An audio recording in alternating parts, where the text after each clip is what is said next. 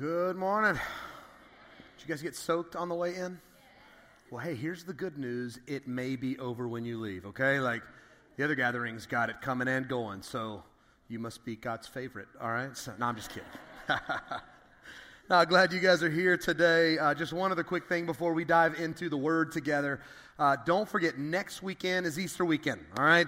Probably one of the biggest weekends, not probably, it is one of the biggest weekends of the year here at Crosspoint. And so in preparation for that, there's a few things I want to ask you to do this week, okay? Number one, if you have not started inviting those people that God has put on your heart and your mind to join you for a gathering, do that, okay, in the coming week. Send the text, make the phone call, shoot that email. We've tried to make it easy on you. We actually have some invite cards out at the Next Steps table in the lobby. So if you want to grab a few of those on your way out, just grab a handful and you can spend some time this week passing them out, okay? Number two, if you have not RSVP'd for a gathering, please do that. And I know if you're new to our church, that might seem a little weird, like RSVP, bro, what's that about? Well, here's the thing. It helps us in two ways. Number one, it ensures that we have a seat for everyone coming to church next weekend. Easter is our highest attended weekend of the year. But then secondly, it helps our serve team to prepare to serve well those who are showing up all weekend long. And so if you can do that, please. If you're forgetful, I would even say get your phone out right now, open the Crosspoint app, and RSVP in this moment so you don't forget, okay? And then finally, we want your hearts to be ready for Easter weekend. We want you to show up ready to celebrate Jesus and His resurrection. And so a few of our pastors on staff, we sat down over the last couple weeks and we wrote a devotional that actually starts today and it runs through Easter Sunday, and it's basically a walk through the last week of Jesus' life here on the earth, okay? You can find that devotional on our app. If you don't have it, just download it for free and you'll find it there. It's on the Easter page of our website, so it's all digital in format, so you can only find it online. But again, start using that today, and we pray it's a huge help for you as we gear up for Easter, all right? Awesome. Okay, well, hey, if you have a Bible, grab it. Today, we are in week 24 of a series on the book of Genesis. We are almost halfway there, all right? 50 chapters in Genesis, so we're just kind of plugging along. But today, we're going to be in chapter 24. So week 24, chapter 24. Go there with me if you have a Bible, all right? Well, this chapter we're in today is the longest chapter in Genesis. Okay, it contains 67 verses. And no, we are not going to read all of them today. I will do quite a bit of paraphrasing, so you can read it all on your own this week. At some point, would encourage you to do that. But these 67 verses tell the story of how a certain man named Isaac met his wife, which is really interesting when you think about it. If you go back to Genesis chapter 1 and you read the story of creation, right, this massive cosmic event in which God spoke into creation, everything in being, created man with His very own hands, you'll find that it only contains 31 verses. So creation, get this, creation gets less than half the airtime of this love story that we're talking about today. The question is why? Like, what makes this story so important that it needs 67 verses? Well, the answer is really simple. Genesis 24 is devoted to helping us see and understand what's known in theology as the providence of God. Okay, this word providence comes from a Latin word made up of two parts. Pro means before or on behalf of, and vide means to see. So when you put those two parts together, providence simply means to see before, or the better translation would be to see on behalf of. If you have ever heard someone utter the phrase, "I'll see to that," you understand this idea of providence, maybe without even knowing it, okay? By seeing to it, they're taking care of it. By seeing to it, they're providing for it. By seeing to it, they're assuming responsibility and ensuring that whatever it is, happens, okay? To say that God is provident is to say that's what He's doing in the universe right now. Okay, that God didn't create it and then step away, but instead He's seeing to it by providing for it, caring for it, and acting on its behalf. On a practical level, here's what all that means. That acknowledging God's providence is to believe that life is not open to chance. Are you tracking with me? That life is not a series of coincidences or accidents.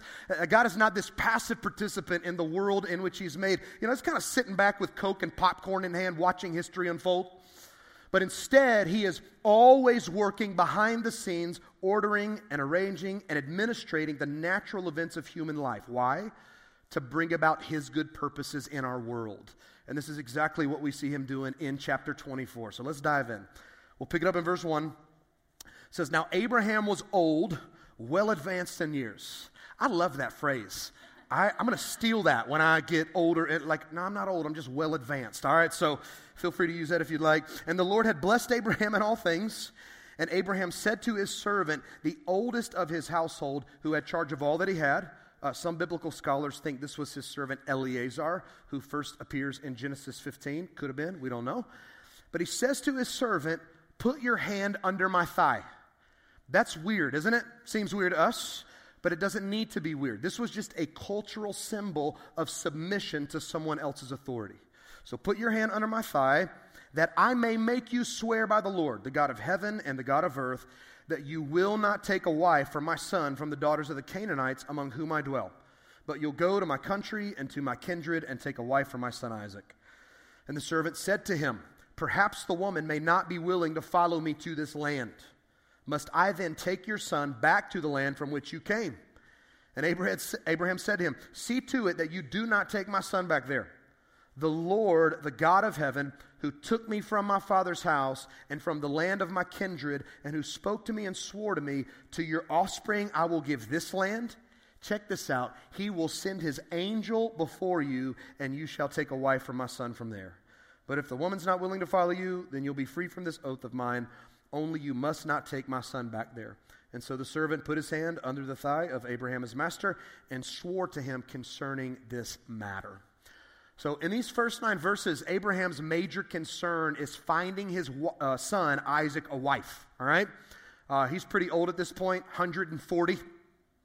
We learned last week that his wife Sarah is now dead. And so he is starting to realize, I should probably arrange a marriage for my boy. Okay, arranged marriages were customary in his culture. But he also realizes, I can't arrange a marriage with just anyone. Okay, it was crucial that he picked the right type of woman, because he knew all the promises God has given me, they are dependent upon the relationship of Isaac and this future woman, right? Those promises, we've talked about them throughout the series. God told Abraham, "I'm going to bless you. I'm going to make your name great. I'm going to make you the father of a great nation. All the families of the earth will be blessed through you," which is a promise that looked forward to Jesus. And so Abraham calls in his chief servant, the one in charge of his entire estate, and he gives him these instructions. He says, "Look, first, dude, I need you to swear to me that you will not take a wife for my son from the Canaanites among whom I live." All right, we covered this back in Genesis 9 when we were talking about Noah, but we learned there that the Canaanites were a cursed people. And as a cursed people, they were engaged in all types of sinful and depraved activity that both opposed God and oppressed others. And Abraham's saying to his servant, I don't want my boy marrying a woman like that. Single people in the room, quick marriage principle for you. You ready? Don't marry a Canaanite. That's what I got for you today, okay? Don't marry someone who hates God and hurts people.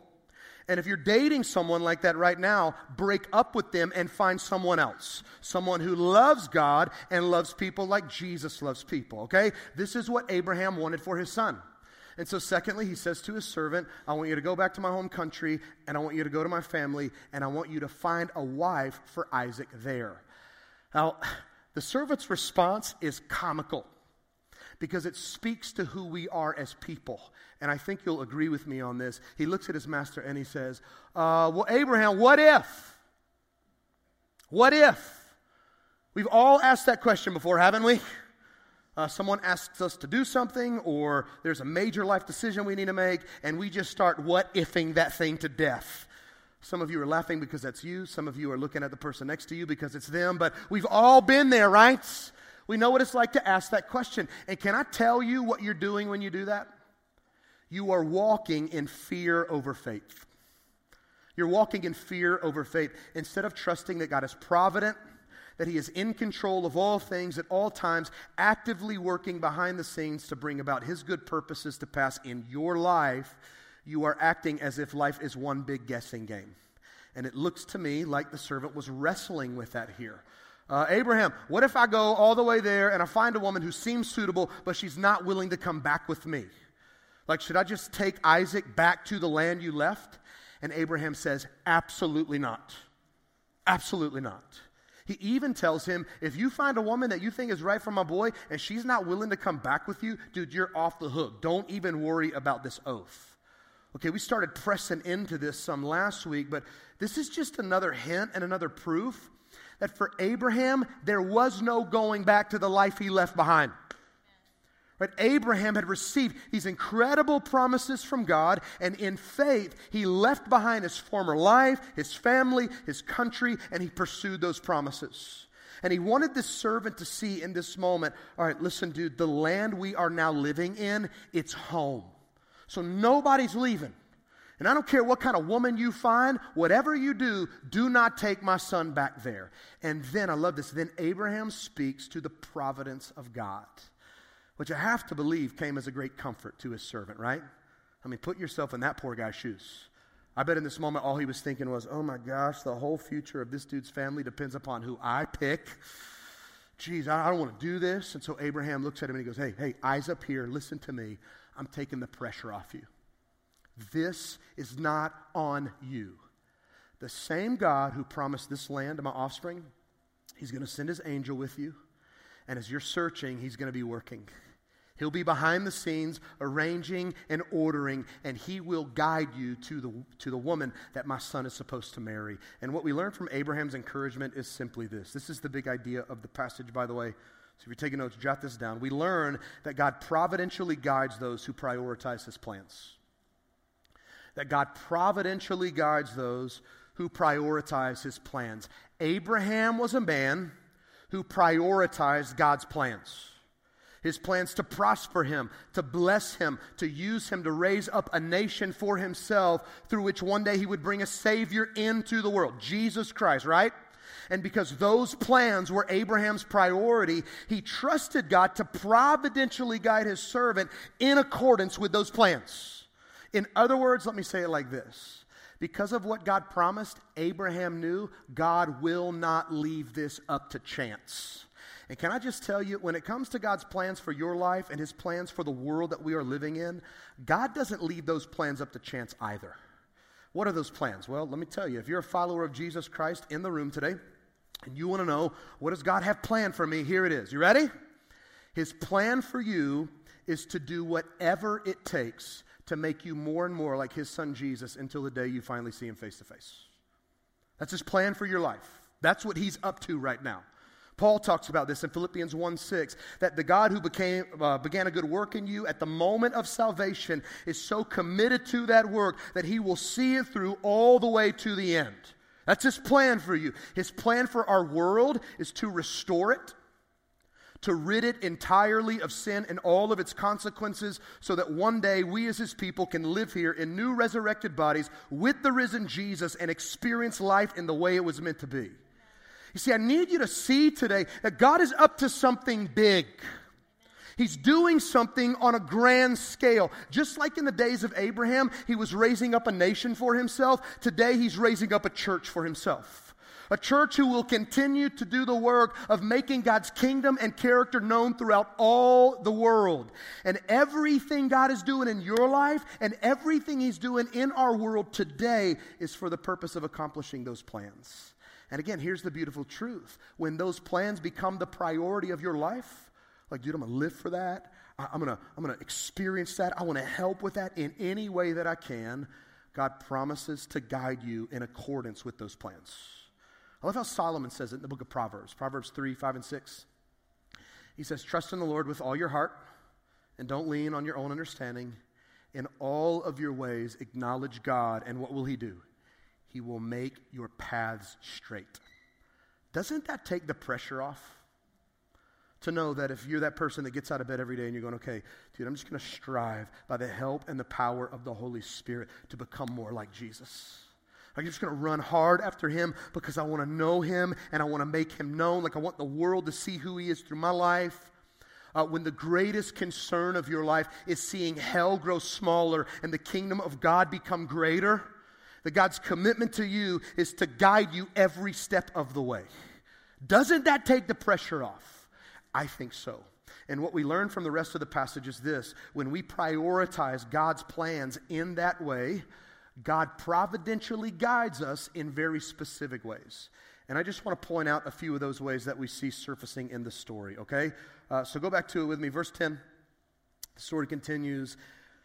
Then the servant took 10 of his master's camels and departed, taking all sorts of choice gifts from his master, and he arose and went to Mesopotamia to the city of Nahor. And he made the camels kneel down outside the city by the well of water at the time of evening, the time when women go out to draw water.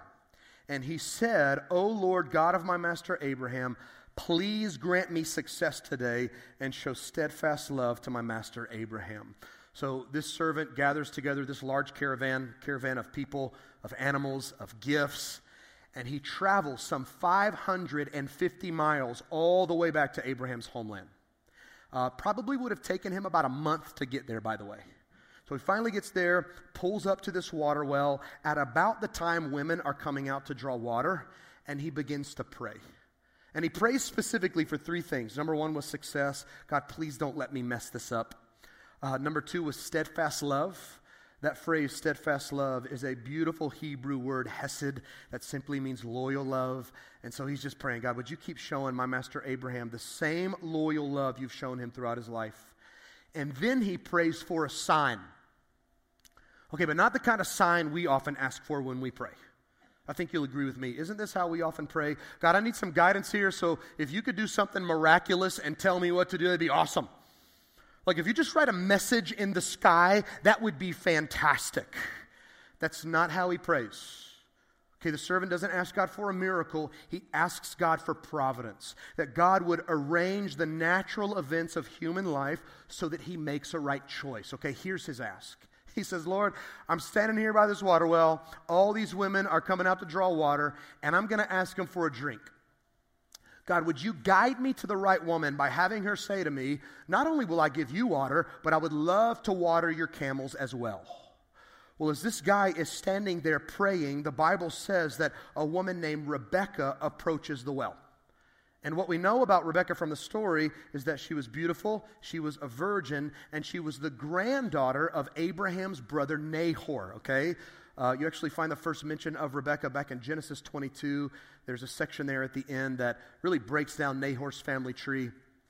But Rebekah, she comes up on the well, and before the dude can even finish praying, she does exactly what he asked for. She offers him a drink, and she offers to water his camels, which, by the way, was no small task, all right? In the ancient world, a well was simply a hole in the ground with a staircase that led down to the water. When you consider the fact that the water jar Rebekah would have used only held about 3 gallons, and a camel could drink about 25 gallons of water in one sitting, that means she would have walked up and down that staircase some 80 to 100 times. In addition, it takes a camel on average about 10 minutes to drink its full share of water, which lets us know she could have been drawing water for up to 2 hours. And listen, I have no doubt in my mind that this is exactly why this dude prayed the way he did. Like, this request was not a random request. God, would you just send me a woman that loves to water camels? That'd be fantastic.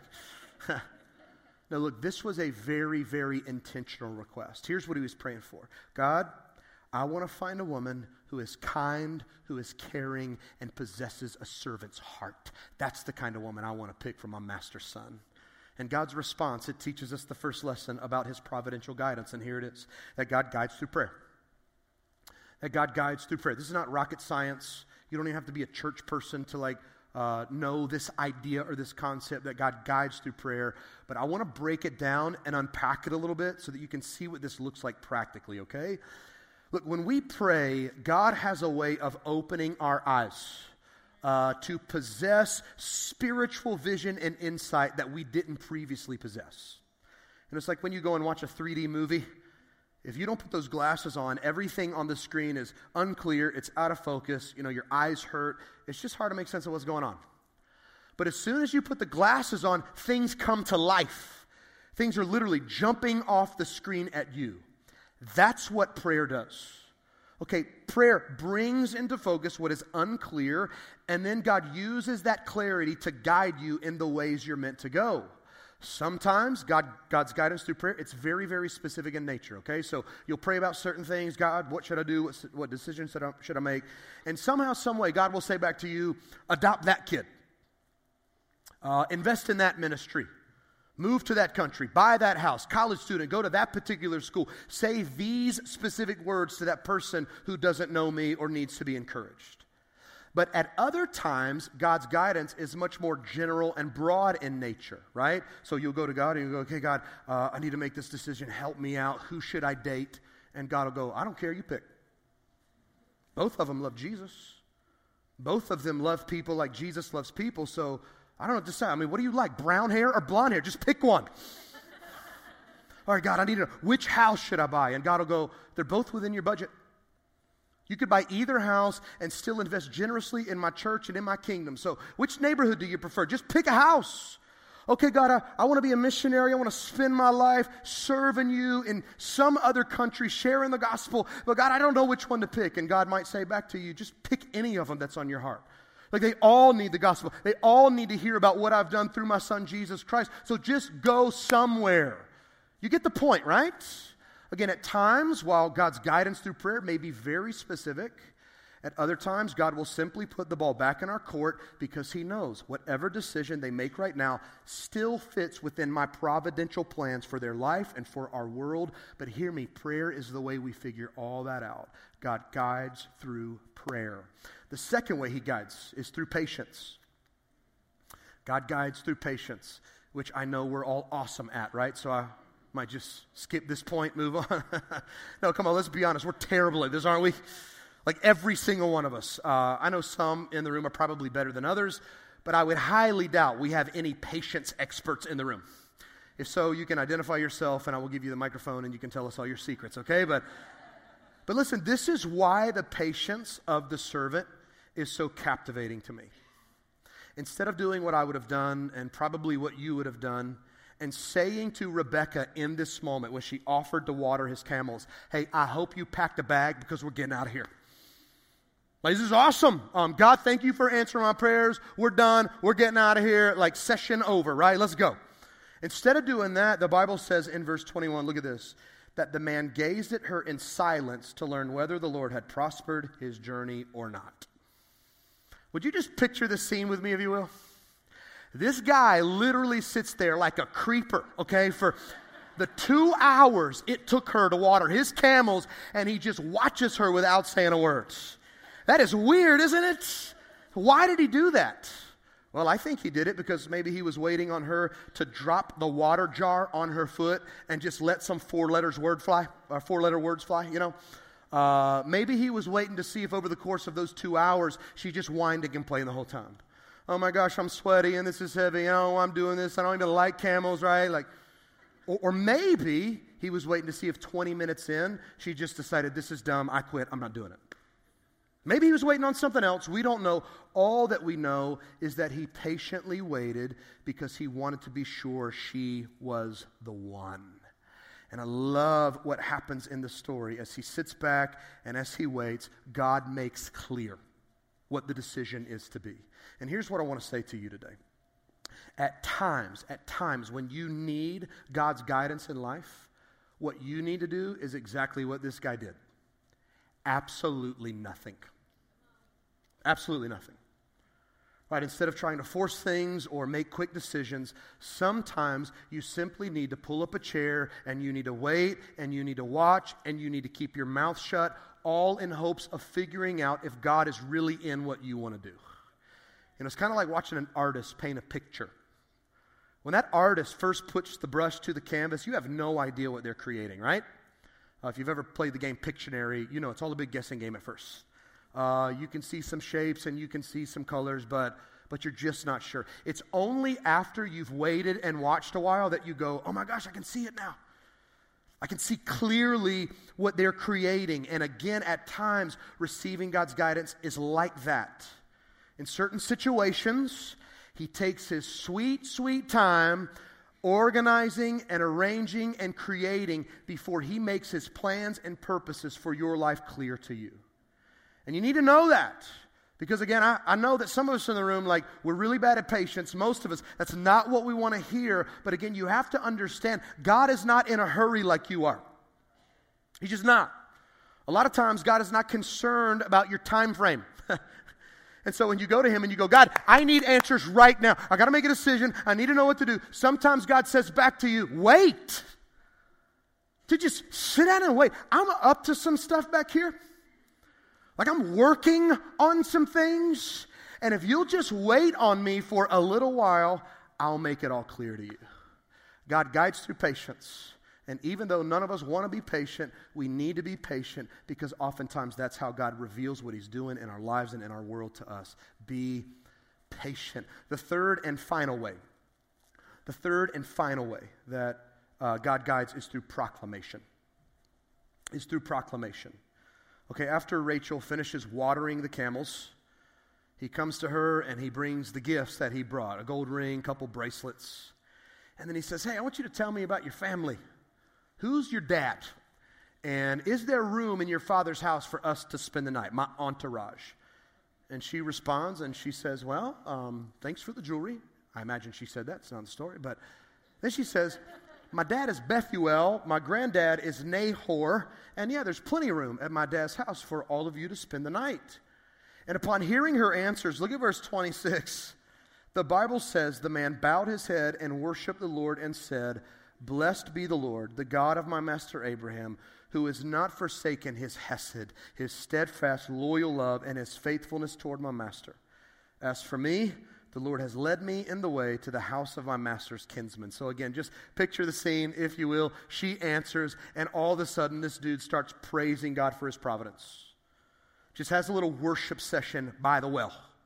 Because he realizes in this moment, this meeting didn't happen by chance. No, in loyal love for my master Abraham, God in his providence led me to the right place at the right time to meet the right woman. And as he's having his little praise party, Rebecca takes off running, heads home. And she gets there and she goes, Mom, you're never going to believe what just happened to me. I met this guy at the well, never seen him before. Took about 2 hours to water his camels, and it was kind of weird because he sat there and just stared at me the whole time, but it was cool. He made up for it, gave me some gold jewelry after it was all said and done, so this is awesome. Check it out. And then he asked me about my dad and if he could spend the night here, and when I told him about my family and gave him the yes answer, he started praising God because he found me. And as she's reporting this to her mother, her brother Laban is listening to the whole explanation. And he goes outside, meets the servant, invites him in, and their entire family sits down to share a meal with him. And I love this. The servant says to the family, okay, hey, thanks for the food, but before I eat, I need to tell you what God has done. And then he begins to proclaim God's providence.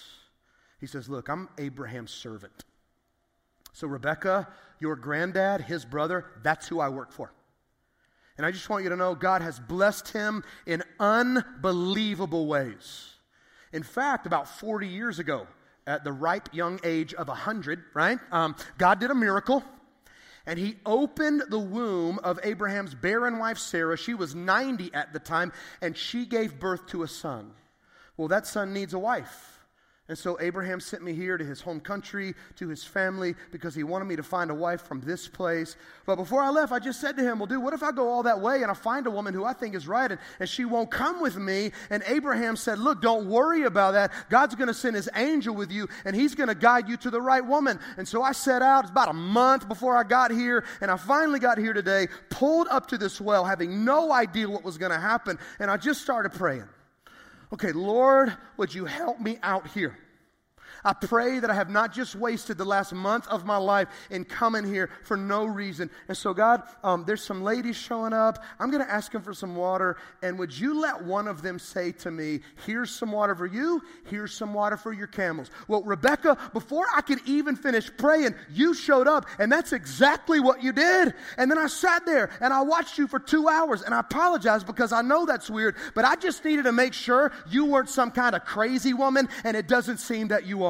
And then after you were done, I gave you the jewelry. I asked about your family. You told me who your granddad was. And I realized in that moment, you are the answer to my prayers. And so, Rebecca, I need to know, are you coming with me or not?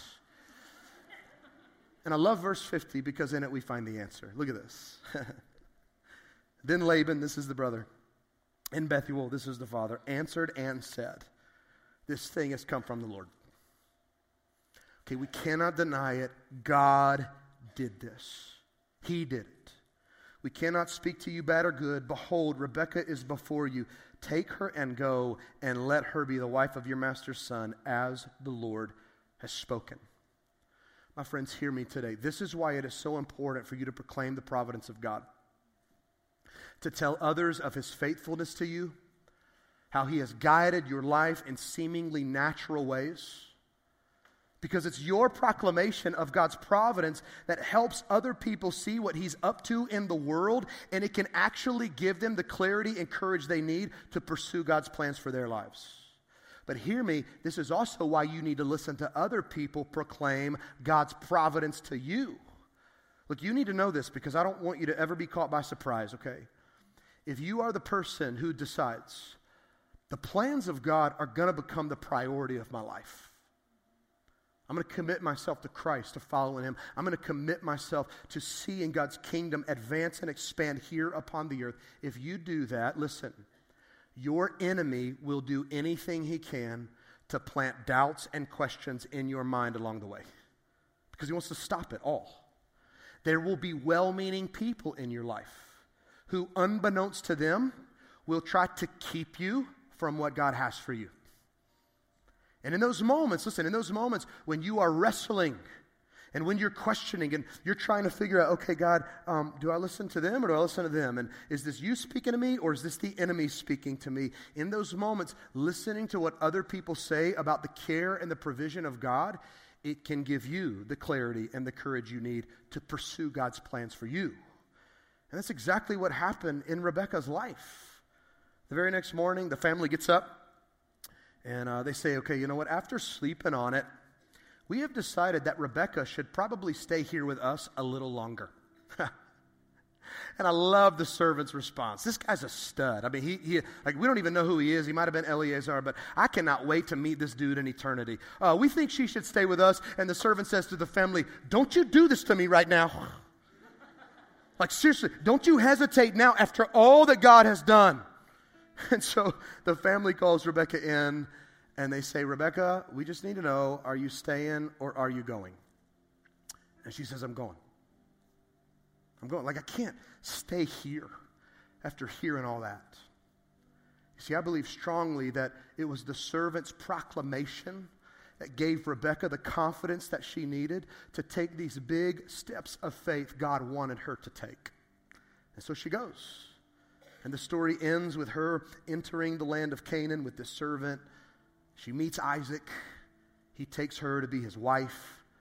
Isaac replaces Abraham as the new patriarch of the Jewish nation. Rebekah replaces Sarah as the new matriarch of the family. And as we're going to see in the coming weeks, God continues to work out his providential plan through them. His plan to raise up a nation of people for himself through which he would one day send a Savior into the world, our Lord Jesus Christ. Listen, as we close, I just have two quick questions for you, and then we're going to pray, okay? Here they are. Number one, be honest with yourself. Number one, are God's plans your priority? Are God's plans your priority? Like, are you that person truly that gets out of bed every day and go, you know, I know there's a lot of stuff I could live for, and I know I've even got all my own plans, but none of that matters in comparison to what God's doing in my life and in my world. So I want to live for that. I want to strive every day by the help and power of the Holy Spirit to know Jesus more, to become like him. As I said earlier, is the greatest concern of your life today seeing hell grow smaller and the kingdom of God become greater? Are you that person who trusts in the Lord with all your heart, who refuses to lean on your own understanding, who in all your ways acknowledges him because you want the God of the universe to make your path straight? Are his plans your priority? And then question number two, where do you need God's guidance today? And more specifically, where do you need his guidance to live in accordance with those plans? Listen, I am sure that we could all use God's guidance in some way. And so I just thought as we close today, we would take time to ask God for that guidance right now. So can we do that? Just heads bowed, eyes closed, all over the room.